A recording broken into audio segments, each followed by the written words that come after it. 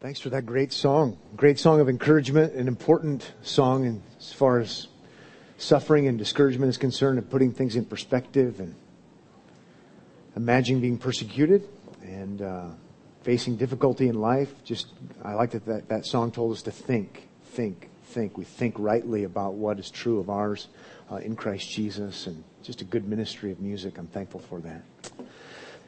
Well, there's only ever been one perfect pastor, and there only ever will be one perfect pastor. His name is Jesus, right? He is the good shepherd. Shepherd means pastor, and he lays his life down for his sheep. We're thankful for a good and perfect pastor whose name is Jesus. Nevertheless, Jesus has given pastors to his church, according to Ephesians chapter 4. Pastors under him, sometimes they're even called under shepherds because they're under his authority. And I, for one, am so thankful for pastors God has given me, for shepherds who follow Jesus' command, and they seek to help me lead a stable Christian life, a growing Christian life. And they seek to protect me spiritually. They seek to feed me spiritually.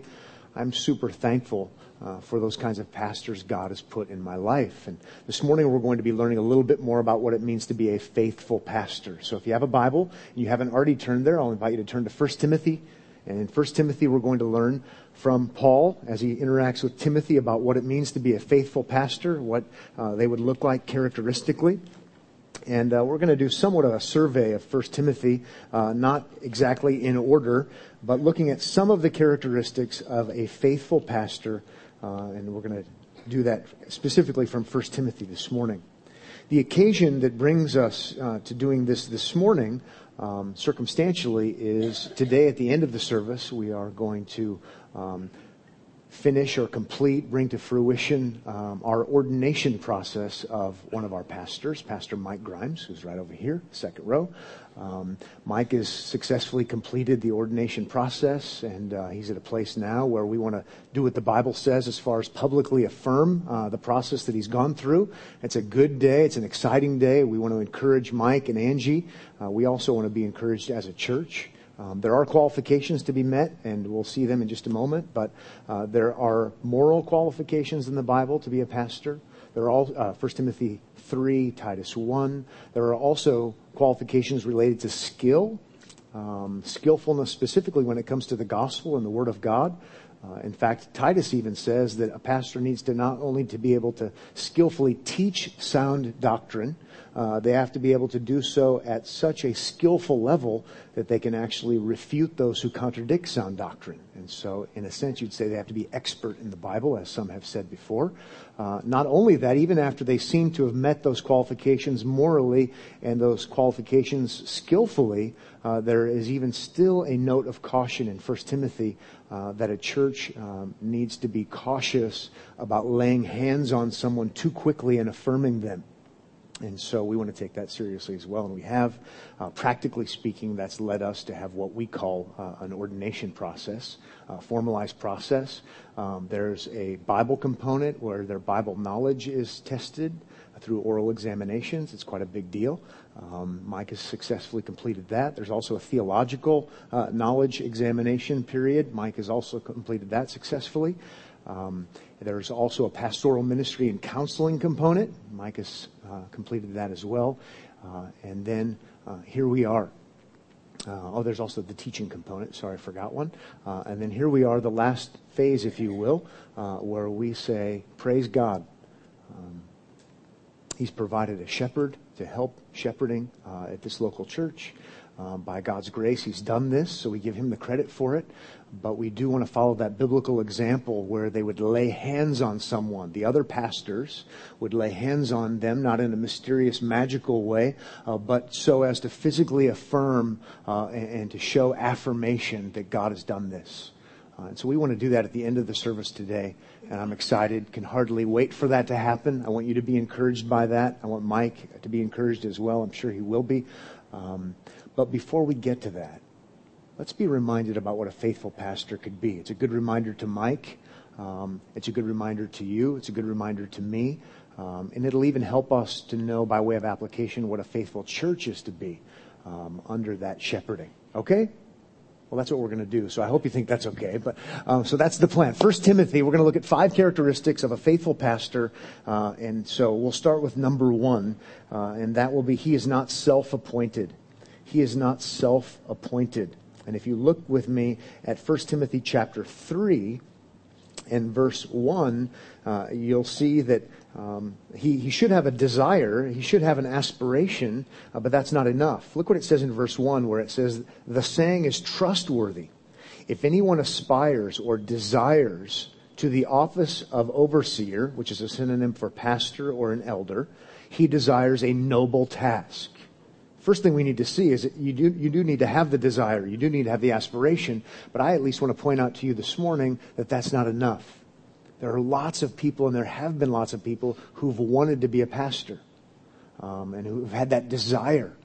And you could get online right now, please don't, but you could get online right now for $29.95 and you can buy an ordination certificate and you too can be a pastor. Well, thankfully, that's not what we're doing today, and thankfully, that's not what Pastor Mike has done either. Aspiration is important. But aspiration is not enough. Self-appointment is not the way it should be. There are objective qualifications. Let's go ahead and read them now, beginning in verse 2. These are measurable. These are observable. Therefore, an overseer must be above reproach, the husband of one wife, sober-minded, self-controlled, respectable, hospitable, able to teach, not a drunkard, not violent but gentle, not quarrelsome, not a lover of money. He must manage his own household well with all dignity, keeping his children submissive. For if someone does not know how to manage his own household, how will he care for God's church? Verse 6 says, he must not be a recent convert, or he may become puffed up with conceit and fall into the condemnation of the devil. Moreover, he must be well thought of by outsiders, so that he may not fall into disgrace, into a snare of the devil. One other relevant passage when it comes to objective qualifications and not being self-appointed in 1 Timothy would be chapter 4. If you just go to the next chapter, in chapter 4, verse 14, gives us some insight into seeing a pastor shouldn't be a self-made man. They should be qualified, and they should be observably qualified. In verse 14 it says, do not neglect the gift you have. This is Paul writing to Timothy, which was given you by or accompanied by prophecy when the council of elders laid their hands on you. That becomes very important that we acknowledge what he's saying there. When the council of elders laid their hands on you. See, what's happening is, desire is there, that's good, but it's not enough. What happens is, in the context of a church, in the context of a local church like this one, there are others who are qualified, objectifiably qualified, and they recognize the gifting of God and they affirm the gifting of God, and so they lay hands on him, affirming him that he indeed is tested and meets the qualifications.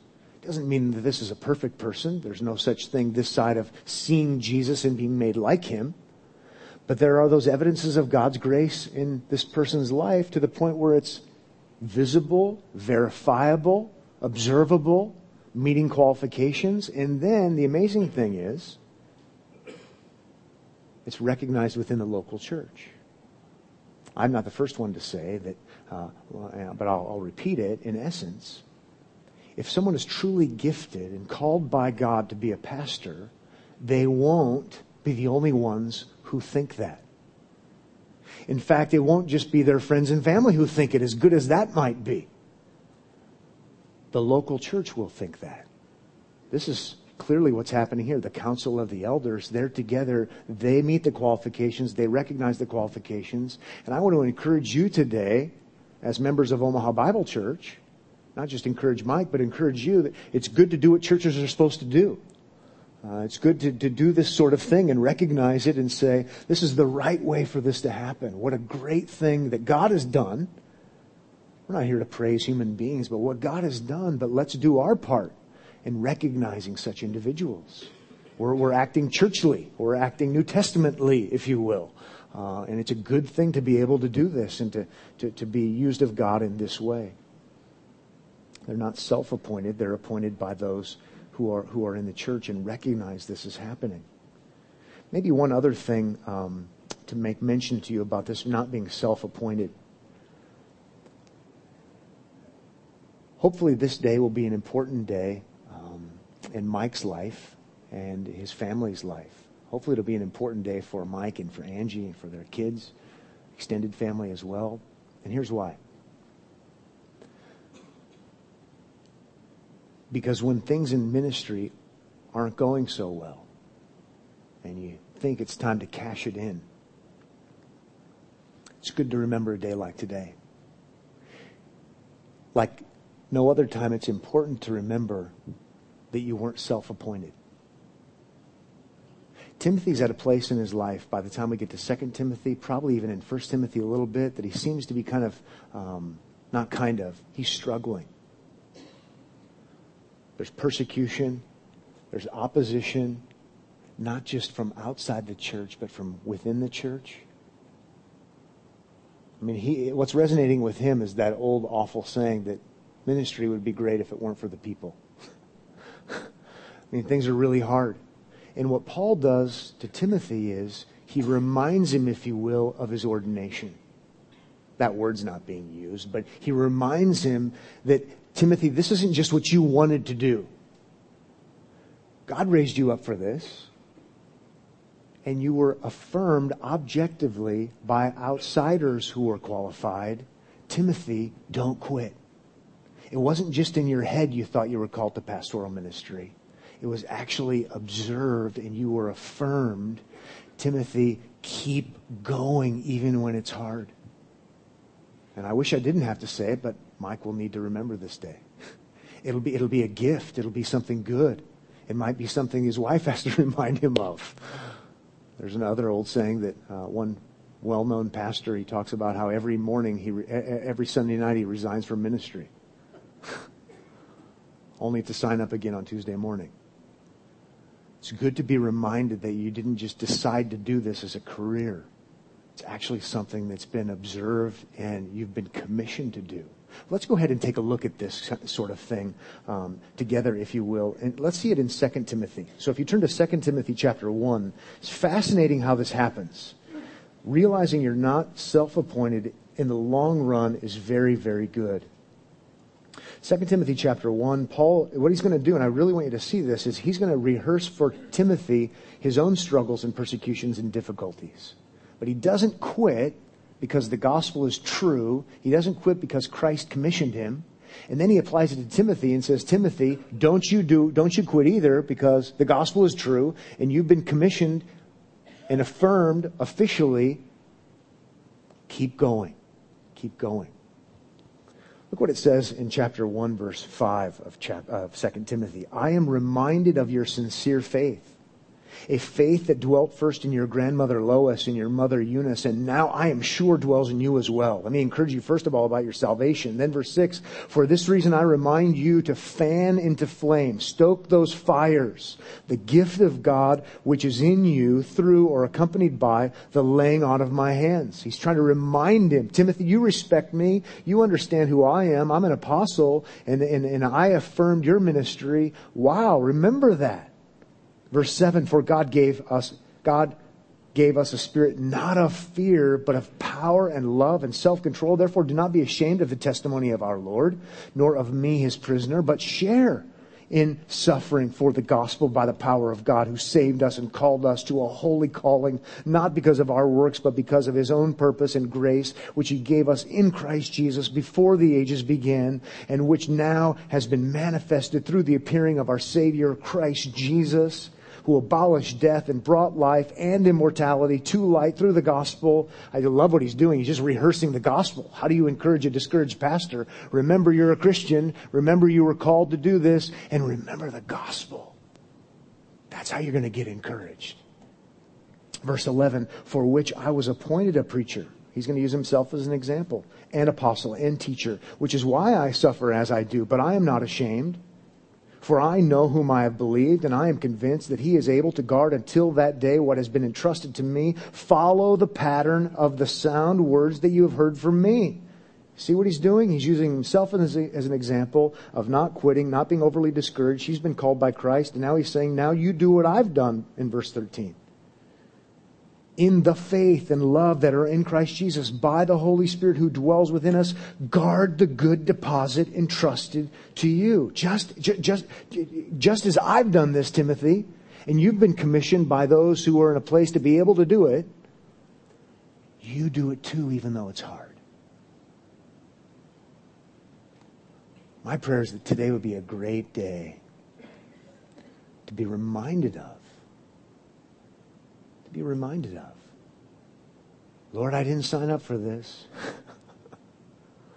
Lord, this is hard. Am I really called to do this? Well, really looks like you are.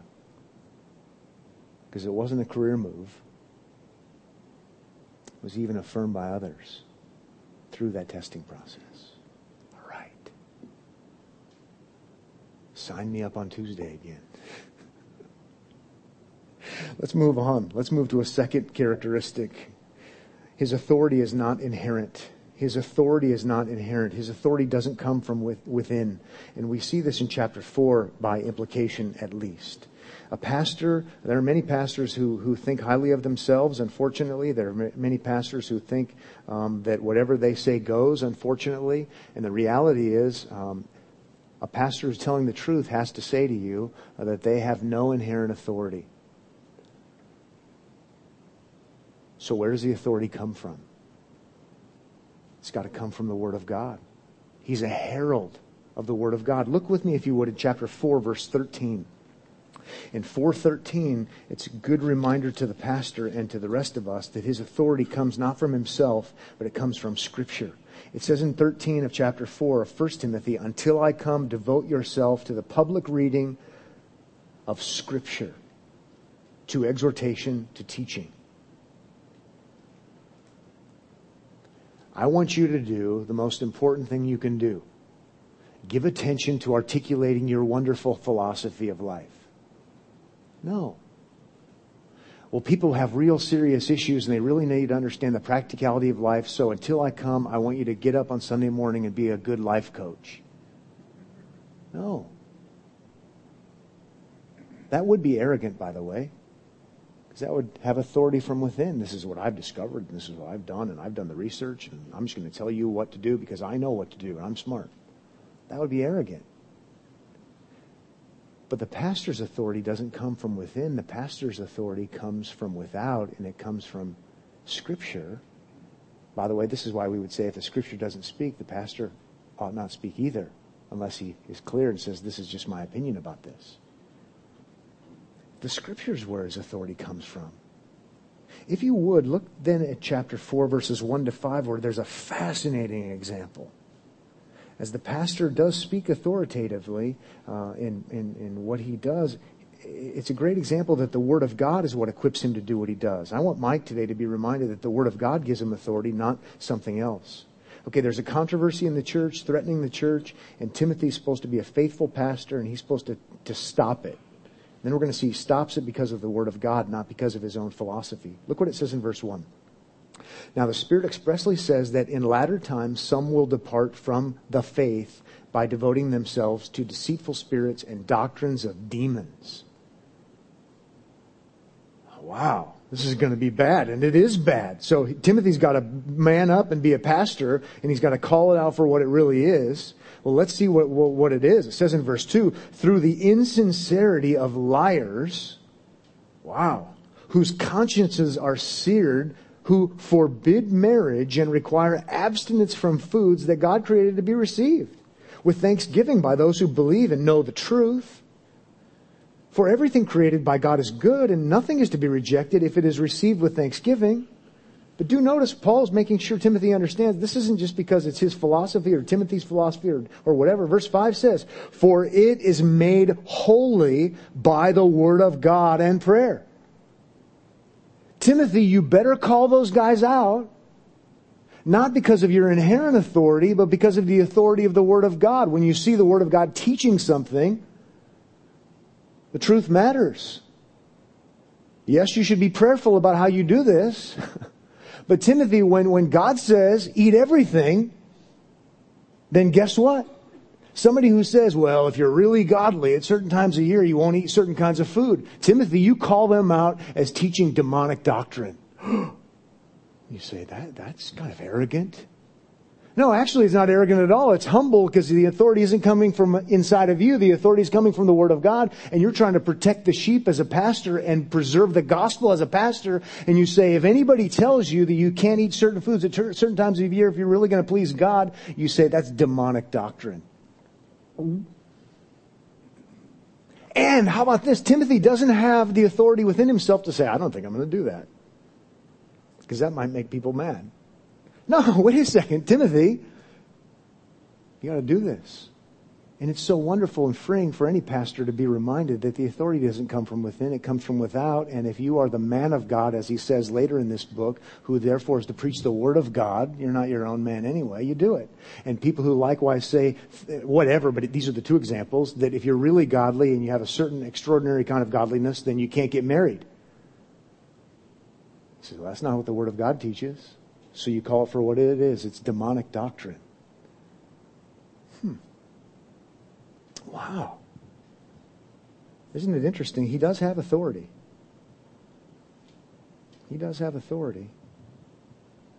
This is a great reminder to pastors.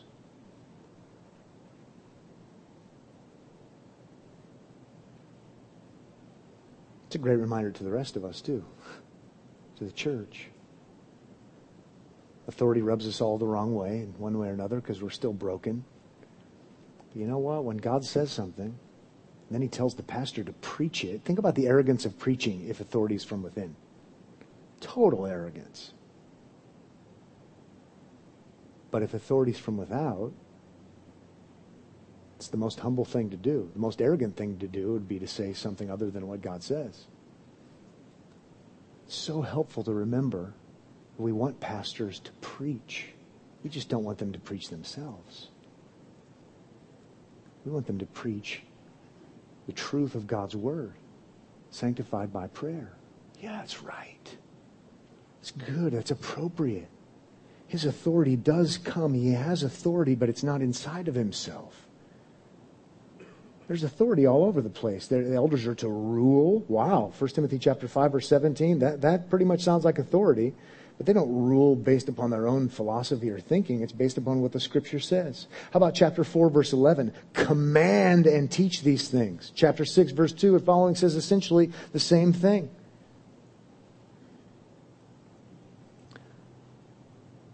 So it's a great reminder today to pastors everywhere, here included, to Pastor Mike, to us as a church. There is authority, but authority isn't here. Authority is here. And it's powerful. Not only is it authoritative, it's powerful. You've got to remember that. I've been reading Revelation 1 this week, and so it's stuck in my mind, this image of Jesus. Excuse me.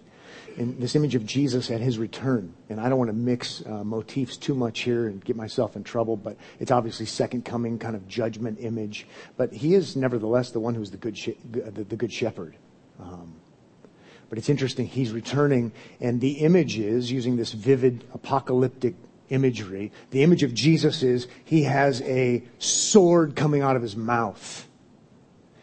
A big sword, the big gladiatorial sword. The Ramphira sword. Not the little one, the big one. Not the dagger, but the big giant sword. And it says, the sword comes out of his mouth and it is the word of God. It's powerful. It's authoritative. Well, the pastor is not Jesus and shouldn't have a Messiah complex. But they're under shepherds. And it's a good reminder to pastors they're called to proclaim that powerful word and not some kind of word inside. But it is powerful and it's authoritative. We want pastors like that, right? Yeah, we do. Let's move on now to a third characteristic of a faithful pastor. I hope I said already these aren't the only characteristics. These are just some highlights from 1 Timothy. Number 3, his gospel is the historic gospel. His gospel, the gospel he proclaims, is the historic gospel. You can turn to chapter 6 with me if you would, just to see an intriguing verse that we skip over a lot, and I think it's helpful to remember. What I mean by historic gospel, so the gospel that is proclaimed by Pastor Mike or any other pastor, whether they're here or somewhere else, whether this is true for all Christians as well. It's not to be a novel message. It's not to be our latest and greatest theological musings. It's not, well, I feel it's this way. I sense that it's this way. No, we're talking about historic realities with Jesus coming, living, dying, and rising. That's why we call it good news. You're telling the news about what actually happened. The newscaster doesn't tell about what they felt in their heart as they made the observations. The newscaster's saying, here's what happened on the scene, live at 11, or whatever it might be. You're telling about a historical event that is happening or has happened. In our case, we preach the gospel, which is a historic event, as I like to say so often, 2,000 years ago on a Friday afternoon in Palestine, outside of the city walls. That's his gospel. It's not something new, unique, naive, novel. 1 Timothy 6:13 helps us with this. I charge you, Paul says to Timothy, in the presence of God, who gives life to all things, and of Christ Jesus, who in his testimony before Pontius Pilate made the good confession. For our sake right now, for our purposes, I just wanted you to notice those three words, before Pontius Pilate. Christ Jesus before Pontius Pilate. It's the Jesus of history.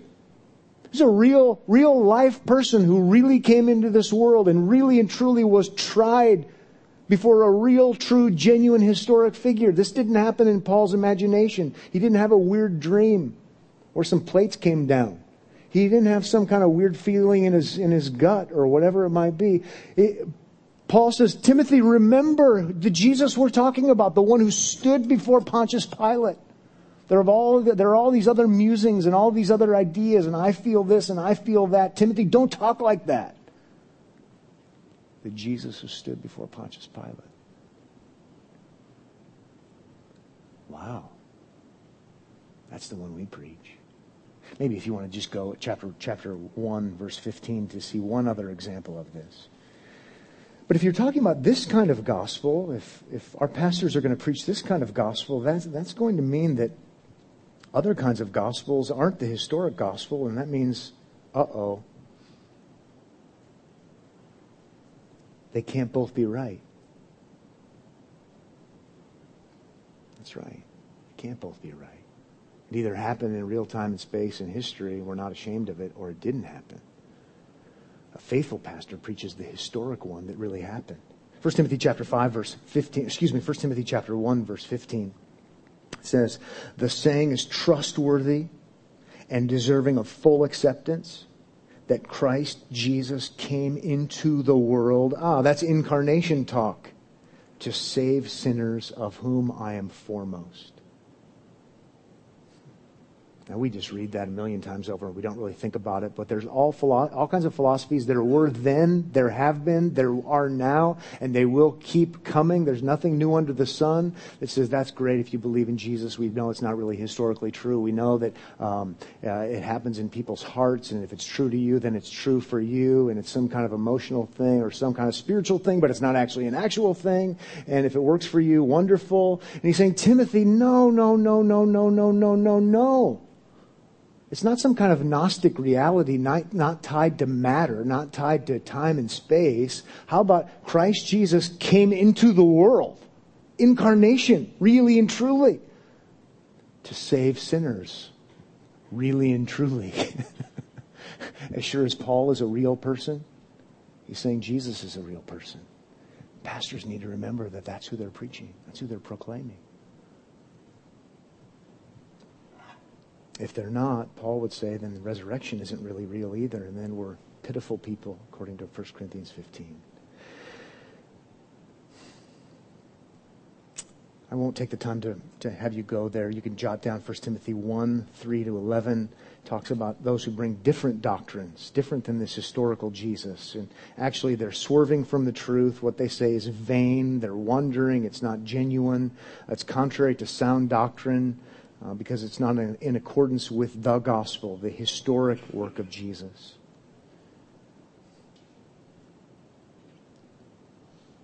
A true Christian pastor is the one who tells the true Christian historic story. And by story, I mean narrative. I don't mean fable. Because we're true people who truly have sins and truly have bodies.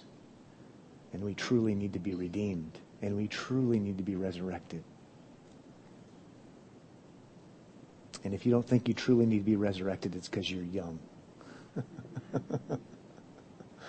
And the older you'll get, the more you'll realize you really want bodily resurrection.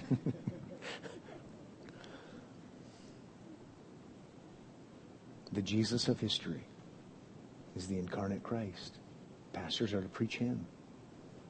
Okay, let's move on now to number 4 and then number 5. A fourth characteristic of a faithful pastor we're being reminded of today. We're reminding Pastor Mike of today. His life evidences fruit of the gospel. His life evidences fruit of the gospel. We're going to look at 1 Timothy 1, 1 Timothy 4, and we'll stop there as we look at this. What I'm getting at before we read the passage is, the work of Jesus is objectively true, historic reality. That's to be preached. That's to be believed. Whether it feels right or not. Okay? Objectivity. But it's not enough to say you believe all those things and to not have it affect you personally, subjectively, in any way, shape, or form. You've got to believe it yourself, calling other people to believe it, to trust in that Savior yourself, and you're filled with gratitude for what He has done for you. Not only that, you've received the Spirit of God as you believe in Christ Jesus, and now what happens is you are a different person. You're a changing person. You're being conformed. You're being molded into the image of Christ. To put it in theological language, you not only believe in Christ you not only believe in the historic Jesus, you believe in Him for justification, but it also leads to your life change, your sanctification. And Paul emphasizes this again and again with Timothy. I want you to see it. 1 Timothy chapter 1, verse 19. It says, holding faith and a good conscience. So there's not this Grand Canyon-sized chasm that exists between what you are preaching and what you say you believe, and then you go and live however you want. We want that to be narrowing. You have a good conscience about it. Let's keep going in chapter 4. Chapter 4, let's look at verse 7. He emphasizes the same kind of thing. Chapter 4, verse 7, have nothing to do with irrelevant, silly myths. But then so helpfully he says in verse 7, rather train yourself for godliness.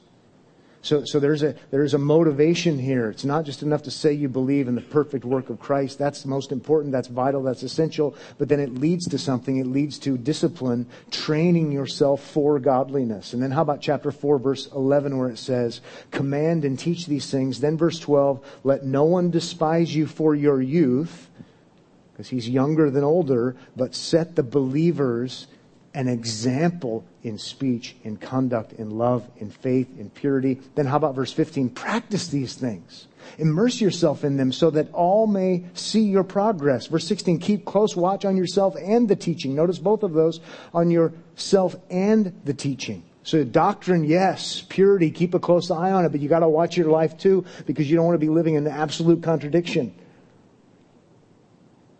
Utter hypocrisy.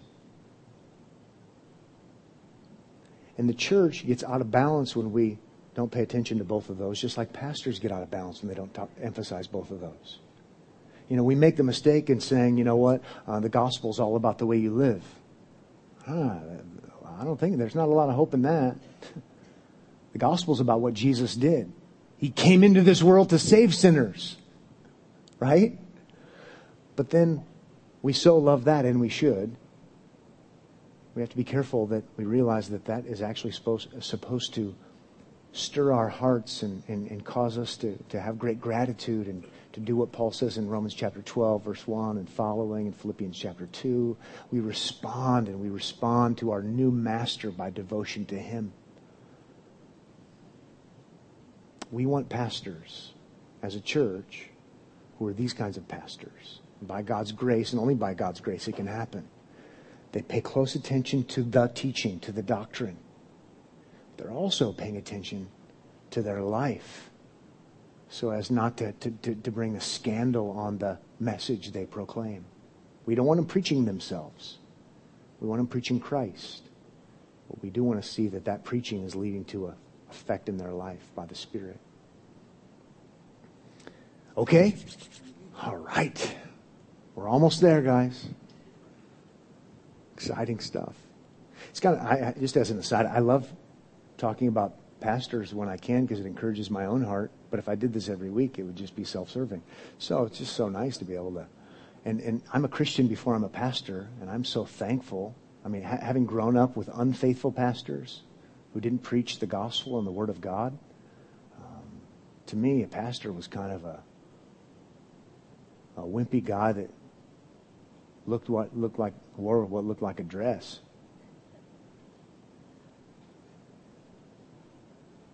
Told stories that put me to sleep every week. Part of that was my fault, but still.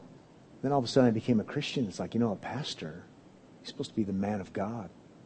Pastor is the preacher of the Word of God that transforms people's lives. I want a good pastor.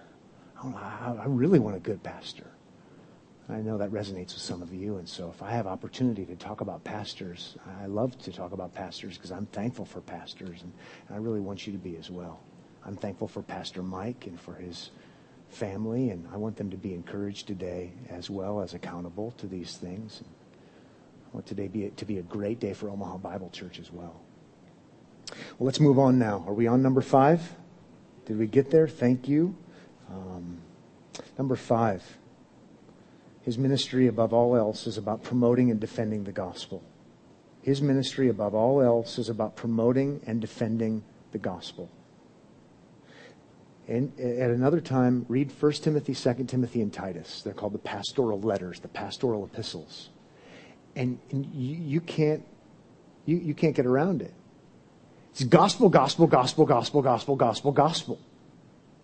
It's everywhere. It's all about the reality of promoting the good news about Christ, that he came into the world, that he lived a perfect life of obedience under the law of God. He did everything right on our behalf, that he then was treated as if he did everything wrong, and he voluntarily went to the cross. And then what does he do? Then he gives himself over to be crucified. Then he's crucified. He absorbs the wrath of God, the judgment of God for our law breaking, though he's the law fulfiller. All of this because he loves us, even when we're unlovely. And then he's raised from the dead victorious. It's amazing. Then he ascends. Then he's at the Father's right hand, interceding. He's there for us, claiming us as his own. It's absolutely amazing. And you see it all over the pastoral letters. Paul calling Timothy, Paul calling Titus to do everything that they do, either in promotion or defense of the gospel. Those are the kind of pastors we want to have. It's gospel, gospel, gospel, gospel. We don't want pastors who are just good leaders, though leadership is important. We don't want pastors who are creative, though creativity might be important. We don't want pastors who, quite honestly, move beyond being about one thing: promoting and defending the gospel. I'm so thankful, even for Pastor Mike. It's however you cut him, whatever comes out of his mouth when he's up front on a Sunday morning or in a meeting or somewhere else, in one way or another, at gut level, conviction level, however you cut him, he bleeds gospel. That's what we want. Seems like he's read 1 and 2 Timothy. Seems like he's a Christian pastor. It's good. It's right. Let's get a taste of this in 1 Timothy. Just a taste of promotion and defense. Then we'll wrap things up. 1 Timothy chapter 2, verse 1. Here's the promoting side. 1 Timothy 2:1. It's this prayerful priority when it comes to outsiders, when it comes to unbelievers. This is how Timothy is to be. This is how every pastor is supposed to be. First of all, how about that? Priority, exclamation point before the sentence begins. First of all, then, I urge that supplications, prayers, intercessions, and thanksgivings be made for all people, for kings and all who are in high positions, that we may lead a peaceful and quiet life, godly and dignified in every way. So he's not actually to the punchline yet, but he's saying something very important that we're going to need to draw on. But first of all, just notice, put your finger there for a second before we go to verse 3.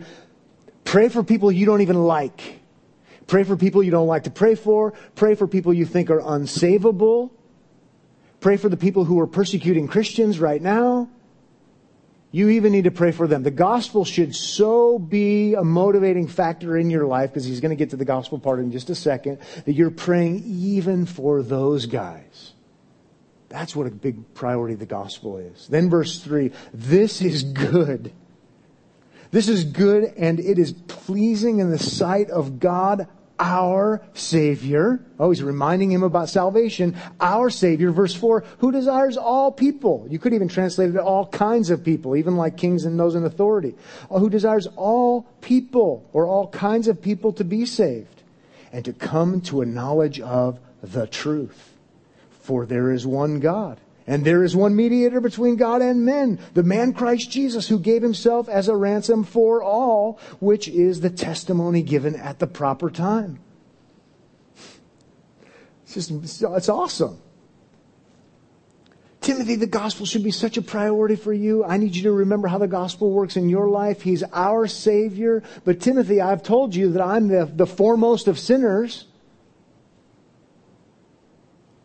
I'm one of those guys that people would have thought, we don't even pray for him. You pray for them too. Pray for them too. Because we have a saving God we're dealing with. I love what he does. He does the total basic, like 101 logical explanation. There's only one God. Just a little reminder. Hello. You know, there's only one God, and there's only one humanity. We have a problem. And so what do? Well, God has done something. It's not what we do. God has provided a mediator between us. And there's only one mediator, because there's only one who is God and man, the man Christ Jesus.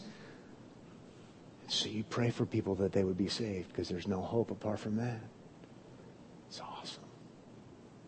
Just reminding him about the gospel, priority of promoting it, even to those you would think would never in a bazillion years care. But then he has to talk to him about defending the gospel. We've already seen chapter 4, verse 1 about the difficult times coming, deceitful spirits and teachings of demons. What's so interesting now is he's talking about needing to defend the gospel, but he's primarily defending the gospel not against kings and authoritative people who are persecuting. No, promote the gospel to those people. It's people who are inside, the false teachers, the wolves dressed up like sheep. Better yet, maybe wolves who are dressed like shepherds because they have sheep wool on, sheep's clothing. They dress up like pastors. You got to fight those guys. A true pastor who's a faithful pastor is not only a promoter, he's a warrior. He's a warrior shepherd, because he will do whatever is necessary to protect the sheep. Not only that, he'll do whatever is necessary to protect the gospel. Think with me, if you would. If there's only one God and one humanity and one mediator between the two, you better protect that. If there were many gospels, many ways, protection, who cares? They'll find another path to God. They'll find another way. If there's only one God and one mediator between God and man, the man Christ Jesus, a faithful, caring shepherd will go to war to protect that gospel, because it's actually the only hope that people have. I'm saying it this way because otherwise we think it's mean-spirited to be a fighter. It's mean-spirited to not be a fighter when it comes to the truth of the gospel. And so we've got to keep that in mind here. 1 Timothy chapter 6 gives us this fighting posture, this guarding posture. And I hope as you're turning to 1 Timothy 6, it's so interesting. We get it backwards sometimes, and we hear about fighting and we think, oh yeah, Christians need to fight unbelievers. Paul didn't send that memo to Timothy. Pray for the unbelievers. We have a saving God we're talking about. Fight the professing believers who might share your cultural and moral values. But they're perverting the gospel. How about that? What does it say in chapter 6, verse 12? Fight the good fight of the faith. Well, notice it's the faith too. Again, if there are many faiths in many ways, then you wouldn't need to fight. But if there's the faith, fight the good fight of the faith. Take hold of the eternal life to which you were called and about which you have made the good confession in the presence of many witnesses. But no doubt about it, you're fighting here. It's not a literal fight. It's not literal war because it's the fight of the faith. But nevertheless, he uses that dramatic, intense warrior imagery to show us how serious it is. Then how about chapter 6, verse 20? 6:20 says, "O Timothy," it's this last wooing, pleading, reminding, verse 20, "O Timothy, guard the deposit entrusted to you. Avoid the irrelevant babble and contradictions of what is falsely called knowledge, for by professing it some have swerved from the faith. Grace be with you." What an image he uses there. Promoting, guarding, defending, strong posture, battle-poised posture. Pray for our pastors. Pray for pastors around the world. Pray for our church and pray for one another that we would have it straight in our minds.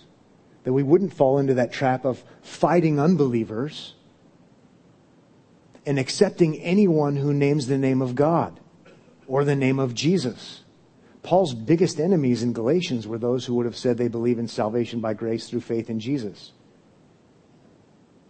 But not grace alone through faith alone in Christ alone. They were the closest when it came to moral values. There's just this thing you have to do in addition to believing in Jesus. And as long as you do these things religiously, then God will accept you.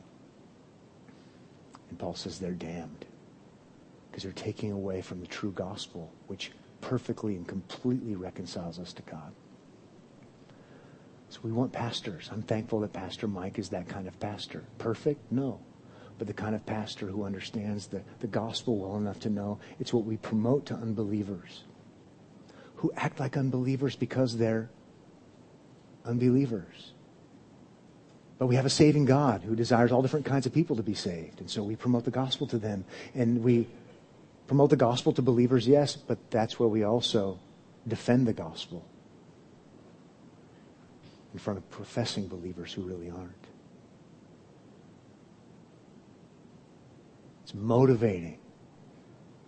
It's encouraging. Be encouraged, Omaha Bible Church. We've not arrived, but Jesus has, and he claims us as his own, and we don't need to walk around Omaha, Nebraska with an identity crisis. And praise God for raising up weak, imperfect human beings to proclaim a perfect, powerful, sword-like word of God that both wounds and heals spiritually. And I say praise be to God for that. Amen? All right, let's pray together. Father, thank you so much for your gracious provision that you have provided perfect reconciliation through your perfect Son, Jesus. And he is our hope, and he is our righteousness, and he is our sanctification, and he is our glorification, and he is our great, great shepherd. And we're grateful for that. And we're grateful for the privilege we have of proclaiming Christ here in this place. And we do pray for other churches and other places in this country and in other places around the world, that you would continue to raise up people who will not be ashamed of the gospel, that you would continue to raise up pastors who will be pastors under your authority. We are thankful for Mike Grimes and for how you've sovereignly worked according to your providence to bring him to that place where he's trusting in Christ and Christ alone. We're grateful for the way you've called him into pastoral ministry. We're thankful that you've brought him to Omaha Bible Church. We're thankful that he plays an important role in our midst. Help us to respond to him in a way that is fitting and appropriate as a fellow Christian and also as a pastor. Lord, we're thankful for his wife Angie as well, and we're thankful for the great helper that she is to him and the way you've worked in her life. Give them good and fruitful ministry here in their family. In Jesus' name, amen.